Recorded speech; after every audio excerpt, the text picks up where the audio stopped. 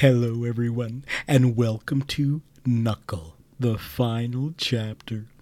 I just want to mention that there will also be an alternate final chapter. I hope one of these endings is to your liking and satisfies you. Now close your eyes and let your imagination carry you into a world of fear and horror.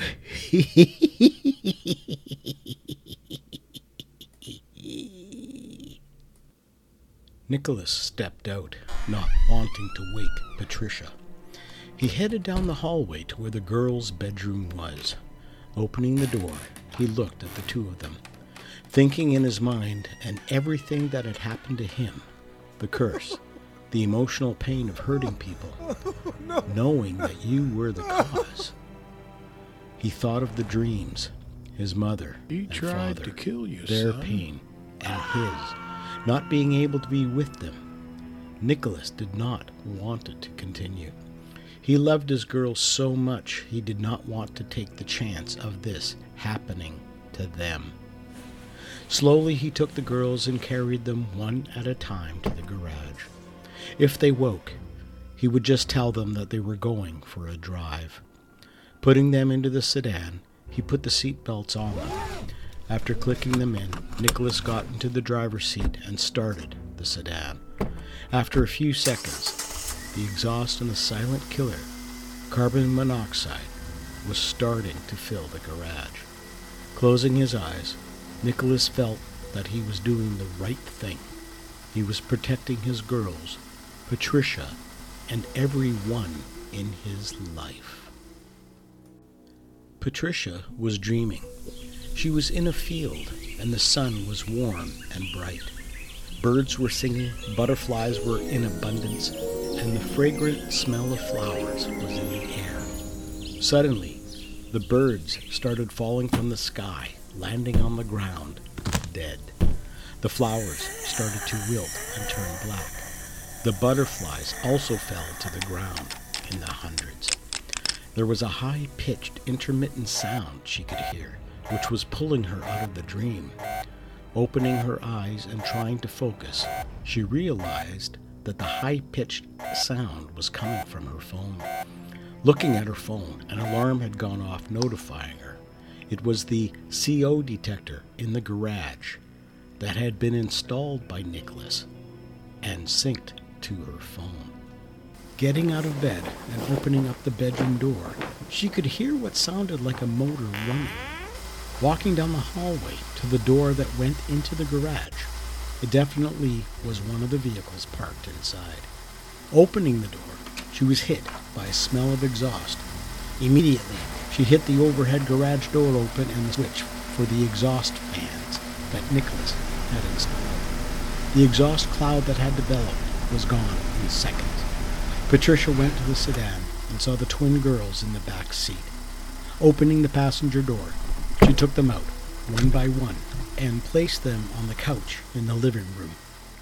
Checking them, both were breathing and were a bit groggy. Leaving them for a minute, she went back to the car, opened the driver's door, reached in, turned off the engine, and pulled Nicholas out. Nicholas thought he could hear the overhead garage door start to open. Opening his eyes, the driver's door to the sedan opened and a hand reached in and turned off the motor.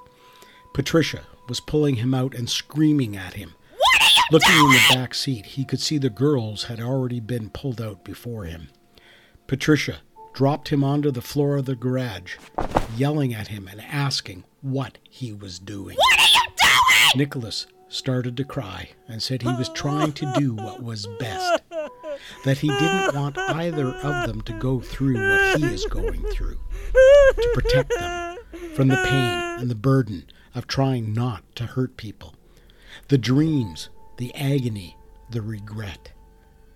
Patricia held him in her arms, tears welling up, telling him that she understood and that it's possible that it may not even happen to them. Looking up at her with tear-stained eyes, he asked, "What if it does?" Patricia looked at him, stroked his face, and told him that if that day came, they would do what was best. Years passed, and the girl's 30th birthday came and went without any indication of the curse surfacing. After a couple of more years went by, one of the twins was announcing that they were getting married. A small gathering of friends and family occurred, combining a wedding shower and a makeshift stag for the groom. After an evening of drinks, music, and laughter, an announcement was being made. After getting everyone's attention by clinking on a wine glass, the fiancé turned the attention to the daughter of Nicholas and Patricia, whom they were marrying. The daughter announced that they were also expecting, and that her parents and her fiancé's parents were going to be grandparents.